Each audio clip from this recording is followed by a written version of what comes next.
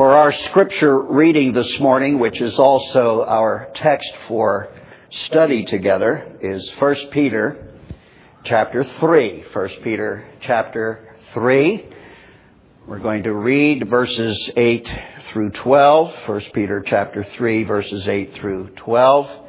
Verse 8, to sum up, Peter says, all of you be harmonious, sympathetic, brotherly, kind-hearted, and humble in spirit, not returning evil for evil or insult for insult, but giving a blessing instead.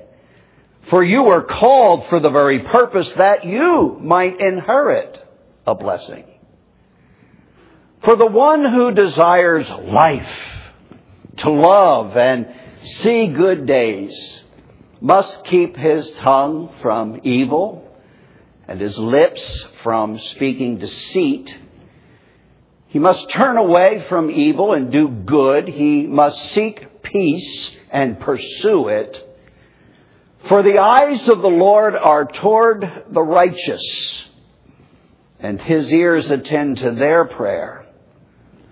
But the face of the Lord is against those who do evil. May God add his blessing to that reading and now the study of his inerrant, eternal word. I was just thinking this week, what an awesome privilege is mine to say each week, and I do, at this appointed time, please take your Bibles. This is not just a privilege, but a great responsibility for which I cherish the prayers of this church family. Now, of course, it should also be said that you have an awesome privilege and a great responsibility to not be just hearers of the word, but doers also for the greater glory of God. Amen? You know, a small town newspaper once advertised this in bold print. They dared to publish, read your Bible to know what people ought to do. Read this paper to know what they actually do. I suppose one of many ways we might summarize the essence of the Christian life is to say that are we not always striving to know what the Bible says, while at the same time seeking the grace of God to conform our behavior to what that Bible says, to what we actually do. And in this ongoing study of the Apostle Peter's first letter, we come now to this chapter 3, verses 8 through 12, which is itself a summary of the Christian life, specifically when it comes to all of our, today we would say, our interpersonal relationships. The gospel makes new creatures of us. The gospel transforms us individually. It's wonderful to be able to say we have a personal Savior. But we need to understand, don't we, that we have a personal Savior in order that He might be honored as Lord over our corporate or interpersonal relationships. So we can say with truth that the very words we've also just sung. I really am glad to be part of the family of God, joint heirs with Jesus, as together we travel this sod. That's a familiar chorus and much loved since it was written some years ago. You may have heard a slightly different twist on another well-known gospel song. It goes like this. When all my labors and trials are o'er and I am safe on that beautiful shore. You can say it with me. Just to be near the dear Lord I adore will through the ages be what? Glory for me. Glory for me. Now, you probably don't know this verse to the same hymn. To live above with the saints transformed. Oh, that will be glory for me. To live below with the saints I know, well, that's a different story. Living below with the saints we know, however, is a very large subject in the teaching of the Bible. As we study verses 8 through 12 today, I want you to think about one or more of the troublesome, difficult, perhaps even annoying relationships you have with someone in your life. It's really okay if their face or their name begins to form in your mind. I wonder if you have someone or maybe a few in mind. Troublesome, difficult, even annoying relationships. Do you have someone in mind? I feel like I want to ask, is it me? I have a few myself. Now, at least in part, this is what Peter says to us in these verses we've just read, is the will of God for you and for me, and especially in our more difficult relationships to one another. So I ask again, do you have someone in mind? And having read the text, here is the will of God. Let me read it again, just verse 8. To sum up, all of you be harmonious, sympathetic, brotherly, kind-hearted, and humble in spirit. Now let's stop right there. And again, ask the application even before the sermon is preached. How have you been doing so far with that particular relationship that maybe you're thinking about? Would you describe your end of the relationship as pursuing harmony? Are you feeling the bonds of sympathy? Is there brotherly love? Are you responding in ways that would be described as kind-hearted?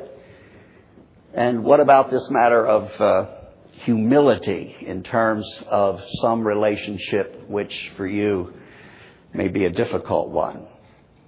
Now, a cry for help in a difficult relationship, I really do believe, is the first smart thing we do. Notice, too, that while Peter says, all of you, I want all of you to assume some responsibility for this, all of you.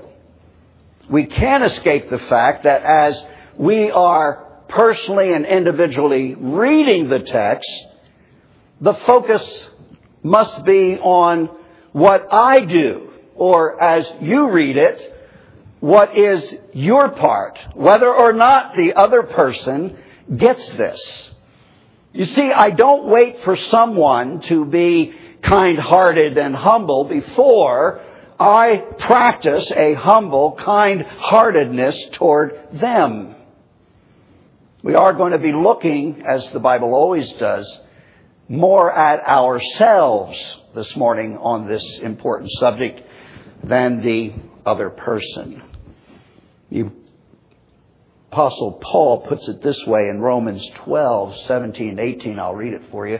He says, like Peter says, never pay back evil for evil to anyone. And then he says, if possible, so far as it depends on you, be at peace with all men, that is, with everyone. So you see, What I'm wanting you to realize is that everything you'll hear as we study this text, don't be too concerned about the person sitting next to you across the way, or may even be somewhere else in another state with whom you have some degree of relational difficulty. We're to look in the mirror of God's Word to see what manner of man or woman of God we are at this point in our spiritual growth. I want to say this as well. If someone is here this morning and is thinking, I already can't relate to this sermon, I really don't have these problems. You may be saying, I can't think of anyone. Why, especially in the church, that gives me hives or ticks me off. I have something to say to you, and I pray that God may give you the grace to hear it if anyone indeed is thinking like that. Maybe you don't face this kind of struggle because you really aren't all that involved in the life of the family of God. You see, the apostles, like Paul and Peter, whenever they give these kinds of relational commands, they make a great assumption. They assume every believer is involved and personally committed to body life in the body of Christ, the church. And I say, has it ever occurred to you that perhaps you have so few struggles in this area because you simply do not care enough about anyone else but yourself and your own personal peace? It's one of the signs of our culture, this social isolation, as being the wisest choice, some think. You keep a safe distance. This way you don't get hurt. I have known of people who come to our church from other churches who had some bad experience way back then. And at times they'll tell me, we're here, we want to receive the preaching, but do not expect us to join the church. Do not expect us to get all that involved. You see, we've had a bad experience. You keep a safe distance. You know too little about the agony, frankly, and the ecstasy of real koinonia, the Greek term for biblical, authentic biblical fellowship. But let me say, and I hope this is true, if you are engaged in the multitudinous one another commands of family life, the family of God, then you know exactly how much you need to hear what this passage of Scripture is saying. On the other hand, if you're trying to live the Christian life isolated from the hard sanctifying work of getting along in the family of God, I will say to you without apology, on the authority of God's Word, you are already out of God's will for His children. Do not be deceived. If you can't relate to Peter's exhortations, if these words do not bring you under conviction, then you are neither balanced nor healthy in your spiritual life.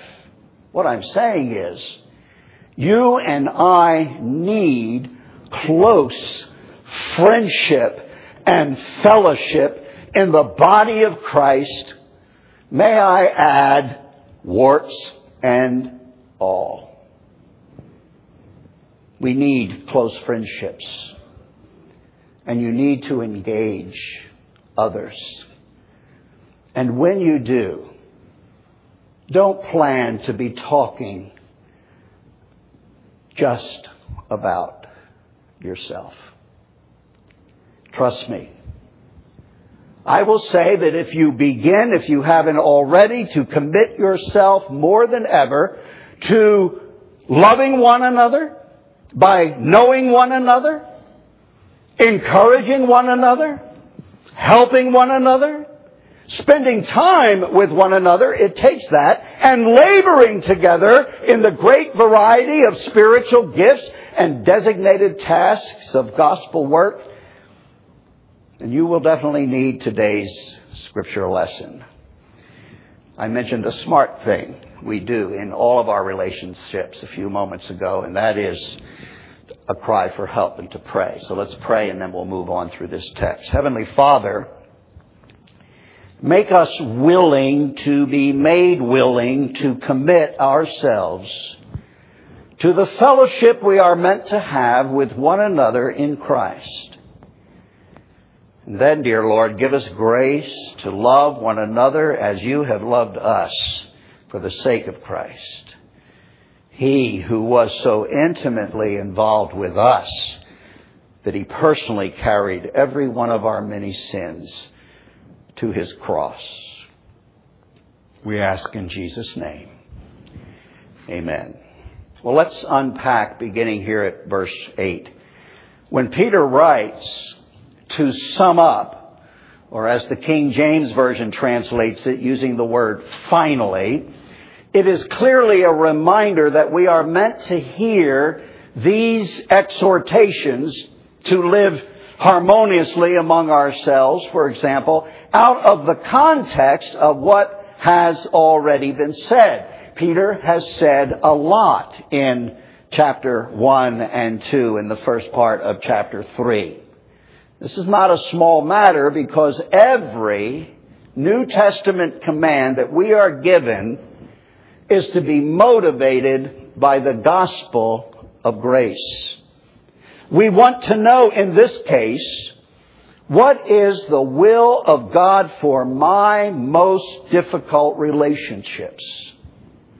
But of all the New Covenant writers, they want to make it clear that what God commands of His children is to always be, as it were, gospel-driven or grace-inspired. Otherwise, what we do, even in our trying to be good Christians and getting along with each other, is that we fall under the tyranny of the law. We end up with little more than moralism. Simply our own best efforts to get along. And if we do that, we will always fall miserably short of God's true standard. God is always looking for a from-the-heart obedience. It's what Peter had in mind when he said that we who have tasted the kindness of the Lord now have our hearts cleansed, he says, for a sincere love of the brethren. That was back in the first 2 chapters. So the summing up virtues that he lists here in verse 8, things like harmony, sympathy, brotherly love, kindheartedness, and humility, are much more than a call to mere Judeo-Christian values. Instead, these are what the theologians would call the hortatory commands, from which we get the word exhortation. The word exhortation means that the apostles and Jesus himself are simply calling out of us what has been planted into us by the regenerating work of the Holy Spirit, when, as Peter put it again earlier in the text, caused us to be born again to the living hope Peter refers to there back in chapter 1 and verse 3. In fact, that was to be our key verse for the whole epistle when we began this study many months ago. Let me read that theme verse again. Blessed be the God and Father of our Lord Jesus Christ, who according to His great mercy has caused us to be born again to living hope through the resurrection of Christ from the dead. And so, please see that every command of Scripture, this is a liberating truth, folks, that every command of Scripture is simply the continuation of God's calling on our new life, to produce or call out of our new nature, which is from Him, that life which God has given us by His grace. As we said back in those days in our earlier studies, that is why Every good work of the believer, every good behavior gives evidence of God's work in us. We, as the apostle puts it, are to work out our salvation. That is, to understand we can work it out because God has already and continues to do a work within us. Exhortation. The commands of Scripture for the Christian are not like the law at Mount Sinai. They are grace-filled commands, and our obedience to them is to be gospel-driven, grace-filled.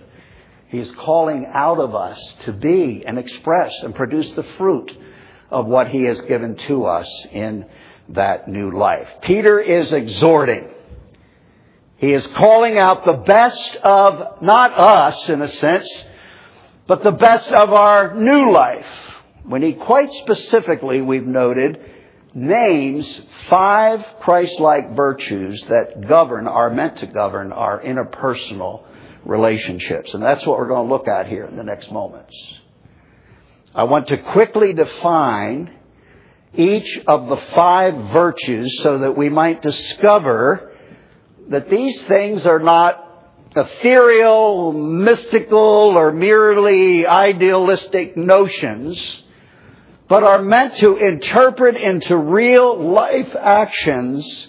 I like to put it this way sometimes, real life actions on any Tuesday of the week.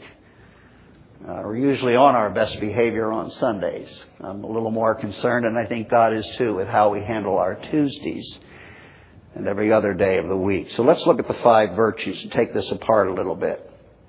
And I'll list them for you, for those of you that like to take notes and refer again later to these important truths. Real life, Christian virtue number 1. He says in verse 8, all of you be harmonious. Not play the harmonica, but be harmonious. The King James Version uses the phrase of one mind. Not that we all are to think alike. Fact is, that would be pretty boring. But that we are all to be on the same page, if you will, producing this thing called harmony. We all have this same attitude, may be a better way of putting it.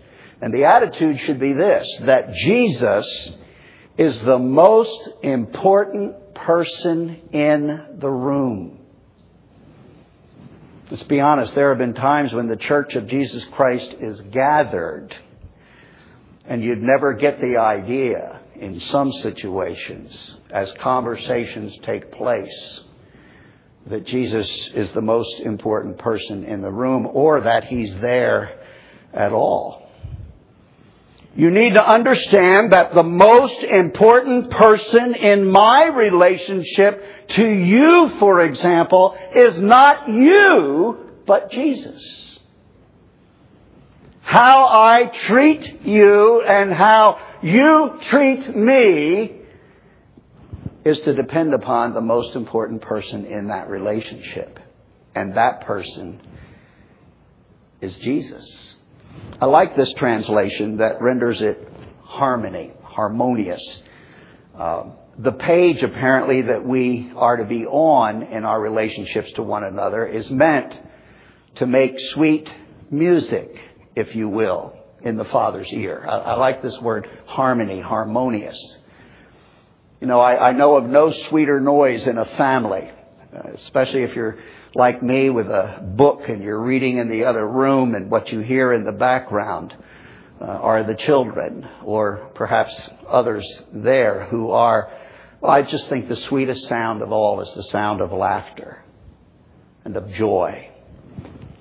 Paul put it this way in another place. It's sort of like making melody in our hearts to the Lord. It is not that we're all pounding on middle C. No.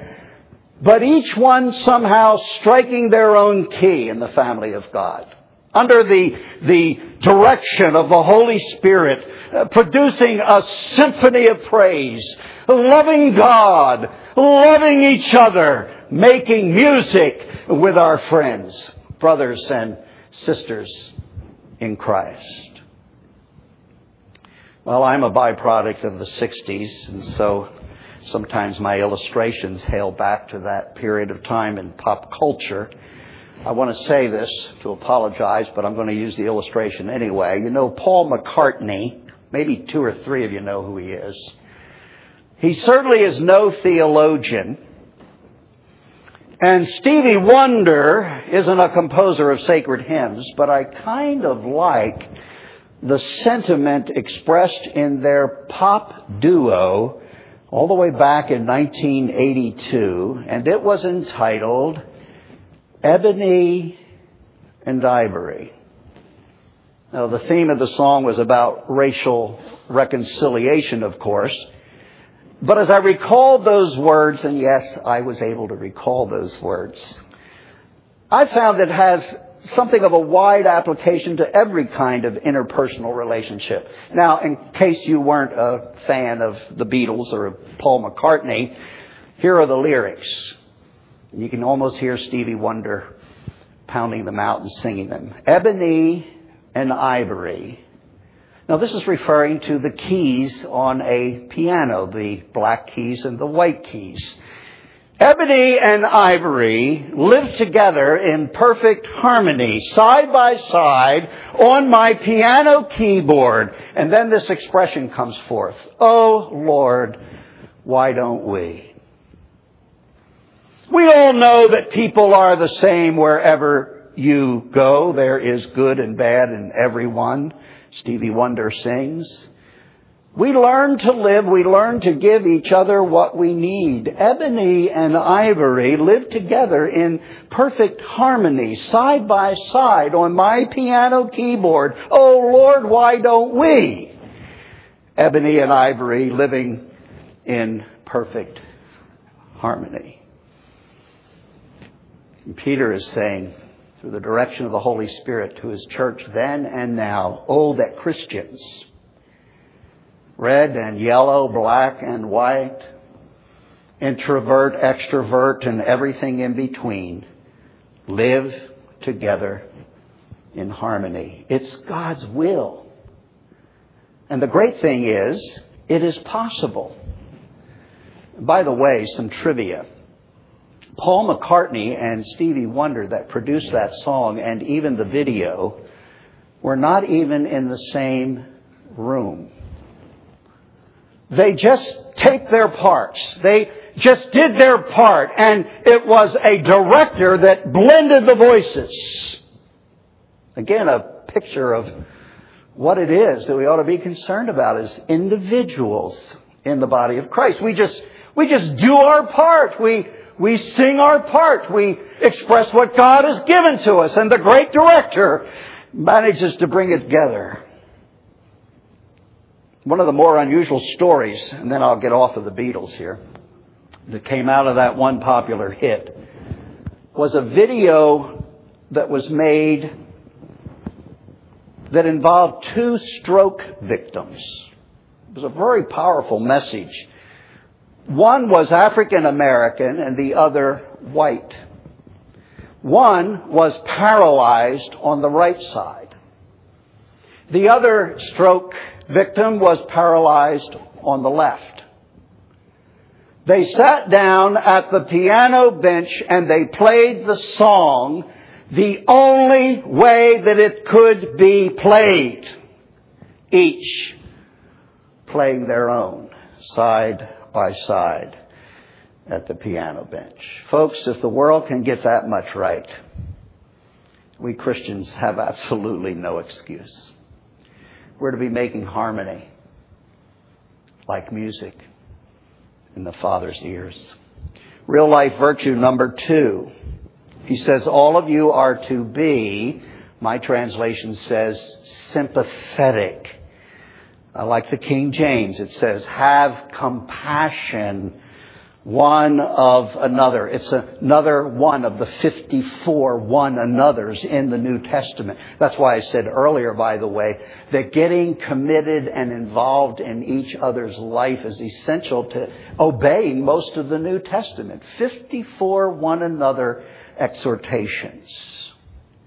Have compassion one of another. Be sympathetic. Let me ask. On a scale of 1 to 10, what would you say in this cynical age in which we live? What would you say is your compassion quotient? That, number 1, you are the least feeling and the least compassionate concerning other people's struggles. To number 10, you've got this Christ-like quality of being compassionate. Are you sympathetic? Or like too many people, just pathetic? Let me tell you what I think this is about in the body of Christ. I think it is that when the weakness of others tests the strength of our grace toward them. I best repeat that.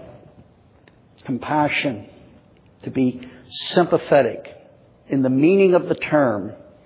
It is when the weakness of others, whether it be besetting sin on their part, whether it be some unsanctified temperament that God hasn't quite had victory over yet in someone's life, whatever the case may be, it is when the weakness of others tests the strength of our grace toward them. Now, I'm not talking about the strength of God's grace. We know how strong a thing that is. After all, He saved you and redeemed me when we were His enemies. This is about the degree to which we are moved with compassion toward the weaknesses of others, even if their weakness is found to be such an annoying thing, or even a hurtful thing. This growing ability of ours, by growth in grace itself, is a fruit of the Spirit. It is the Christ-like quality. Do you remember what the author of the magnificent sermon to the Hebrews said? He wrote, "We have a great high priest, Jesus, who has passed through the heavens, the Son of God. Let us hold fast our confession." And then he says this, "For we do not have a high priest who cannot sympathize." It's the same word here. "Who does not have compassion with our weaknesses. But we have one who has been tested in all things as we are, yet He never failed without sin." And then it says, "Therefore let us draw near with confidence to the throne of grace." You know that if you come in your weakness, if you come in your sin to the throne of grace, what you find is this word: sympathy, compassion. So let us come to the throne of grace so that we may receive mercy and find grace to help in time of need. Now we are to mirror that kind of gospel grace in each of our relationships, and especially the most difficult ones. So, when someone draws near to us in their time of weakness or need, do they find in us what we found in Christ? Do they receive mercy and grace from our hand? That is the question. And it is also our work, sanctifying work, until mercy instead of judgment becomes our first thought and action, even if especially toward the unjust or the unworthy. I cannot give confident testimony to the fact that my first thought, that my first action when met with unkind or unjust words or treatment, I can't confess that very often mercy is my first thought. And so the cry for help goes up. And the Lord does help us. But we are called to incarnate, to put into our own practice and in our relationships. We are called to incarnate the gospel. We're to mimic Jesus Christ. In the way that He related to us is how we are meant to relate to one another. Let everything be harmonious. Let everything be sympathetic. Now, real life Christian virtue number 3. We have to keep moving along, don't we? All of you, he says, are to be, and he just uses one word here, to be brotherly. You may have already guessed, if you have some familiarity with the Bible, that you know the Greek word here is Philadelphia. The city of Philadelphia, named after this word, the birthplace of our nation's liberty. It was William Penn's vision to establish a community which he called brotherly, Philadelphia, where the neighbor is to be treated, he said, like one of the family. One thinks of the Amish or the Mennonite testimonies in and around the same area of Philadelphia. You know how it goes. Someone's barn burns down in the middle of the night. And before daylight, the women start baking hams and pies. And the men grab their tools and their carts, and they do a barn raising for their neighbor. This is Philadelphia. Oh, not the one up in Pennsylvania. This is to be the real life virtue of the people of God. When one weeps, we too weep. When one has cause to rejoice, we rejoice. You know what I have found as a pastor of more than 30 years? On many occasions, in the same 24-hour period, I have been called upon to do both. To weep with those who weep, and to rejoice and be glad with those who rejoice. We together are called to this. Real life Christian virtue number 4, he says, all of you be kind-hearted. The Apostle Paul used the same term and gave a concrete example of how that looks back in Ephesians 4 and verse 32. You don't need to turn there, but it says in that text, be kind-hearted. And one might say, well, Paul, what do you mean? And the next phrase is this, be kind-hearted, forgiving one another. Another of the one another's. And to forgive, that very word literally means to let it go. Today, in our vernacular, it would be good to hear very often in our relationships in the family of God, when the heat is on, to hear more and more people say what you hear even at the grocery store or at the restaurant. No problem. No problem. That's forgiveness. Let it go.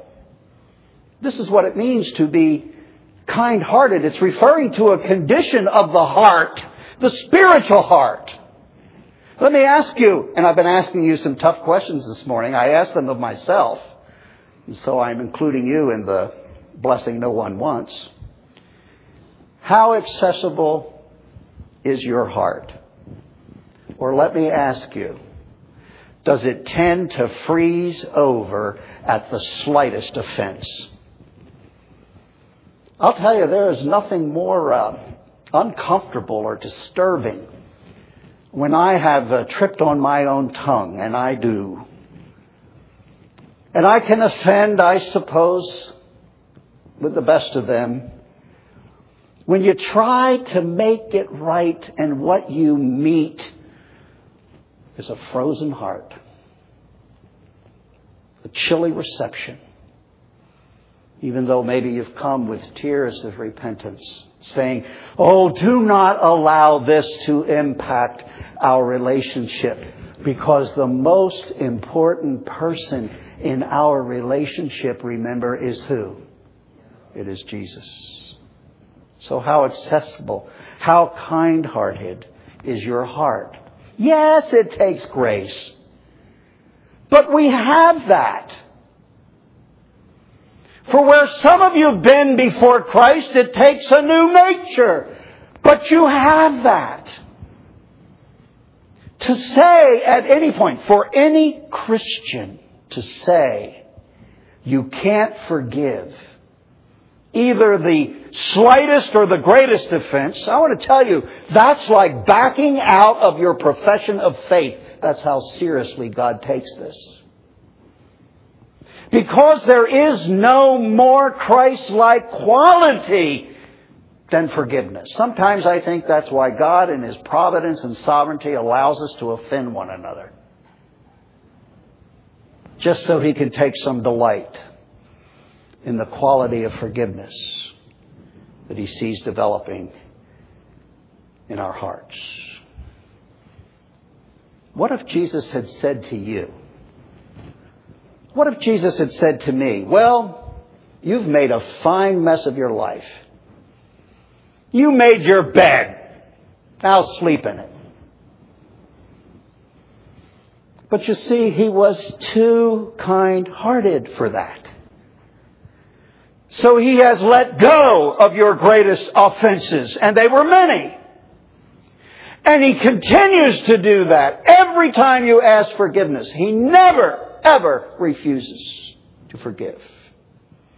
The question is, will we do less for one another? That, you would think, is unconscionable. And yet I know, tragically, sadly, I have to say, too many Christians who for years have refused to forgive someone. You know, the blood that you plead, the blood that my wife of 23 years, had to plead this morning in the car before coming to this place, the blood that we had to plead for our cleansing this day, to be an instrument clean at least for His use, is the same blood that you and I must apply to others' offenses. Take the phrase, if you will, get it under the blood. Sometimes I have known such tough situations in pastoral counseling that I knew nothing could really be made right completely. What's done is done. And the best counsel that I could ever give, I think, was to say, Harry, Joe, Sally, you've got to get this thing under the blood. If I couldn't get my offenses against the holy God under that blood, where would I be? I must do this for others as well. Finally, real life Christian virtues, number 5. He says, all of you be humble in spirit. The King James Version translators rendered this to be courteous. Isn't that nice? Isn't it amazing that we have to be told as Christians to be courteous and not just curt? What is this Christian virtue? Humble in spirit or courteous. You know what it is? It's the you go first attitude. It's a kind of quiet spirit that treats others as better than oneself. By the way, they may just be better. This kind of spiritual fruit is seen in the person who has what I like to call the power, the strength of meekness. Someone who doesn't have to nag or needle. This is the opposite of an I told you so attitude. And I think an example of this is when James tells us, I'm glad he does, that we can ask God for wisdom whenever we need it. How often do you think you need it? All the time. And James says, you need to know you have a God and Father who, when you ask Him for wisdom, you know what? He will give it to you. But that isn't all He says.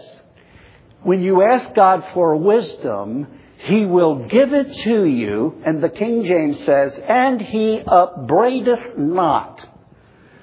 I'm just too far beyond 1611 when the King James Version was given us to really get a handle on that. What he's saying is, I can ask the Lord for help and He will give it, but He will never call me stupid for asking, even though I am stupid. It's not in His nature. He's courteous. Our God is humble in spirit toward us. This biblical courtesy, to be humble in spirit toward one another, it really is a beautiful thing. The particular Greek term that Peter employs is philophron. This thing sounds pretty. It sounds like a flower. It sounds like something that would grow in Florida. A philophron. It's two words put together in the Greek. Philo is the word friend. And phron means understanding. It is what we mean when we say, no one understands like Jesus. He's a friend beyond compare. It is that we are to mirror in a grace-driven relationship to one another. So Peter's given us 5 summary, real-life Christian virtues. Peter is calling these qualities out of our new nature. All of you be harmonious, sympathetic, brotherly, kind-hearted, and humble in spirit. The next time you get bumped, you know what God's concerned about? What spills out.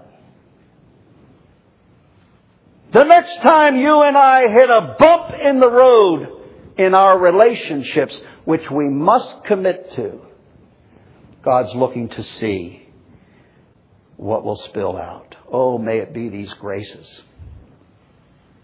May it come out of our new nature and not the old. I just didn't get any further than verse 8. And we're supposed to be looking at verse 9 and 10, 11, and 12. And you can pray that the Lord would tarry with His servant and that I will actually appear in this place where together I'll pray you two will appear and we'll just go to the next verse. And as we do here at Good Shepherd Church, I trust to our soul's deep benefit, then the next verse and the next verse after that until we reach a new chapter and the next verse. Would you stand together with me, please?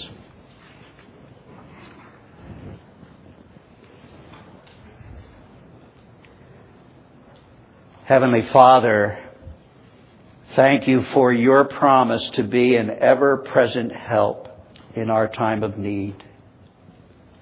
Please be present in power the very next time we must deal with our anger, our hurts, our fears. In all of our relationships with one another, help us to express the grace of the gospel that you have given to us. We ask this so that the world may know you really have changed our lives for your glory. And God's people said, Amen.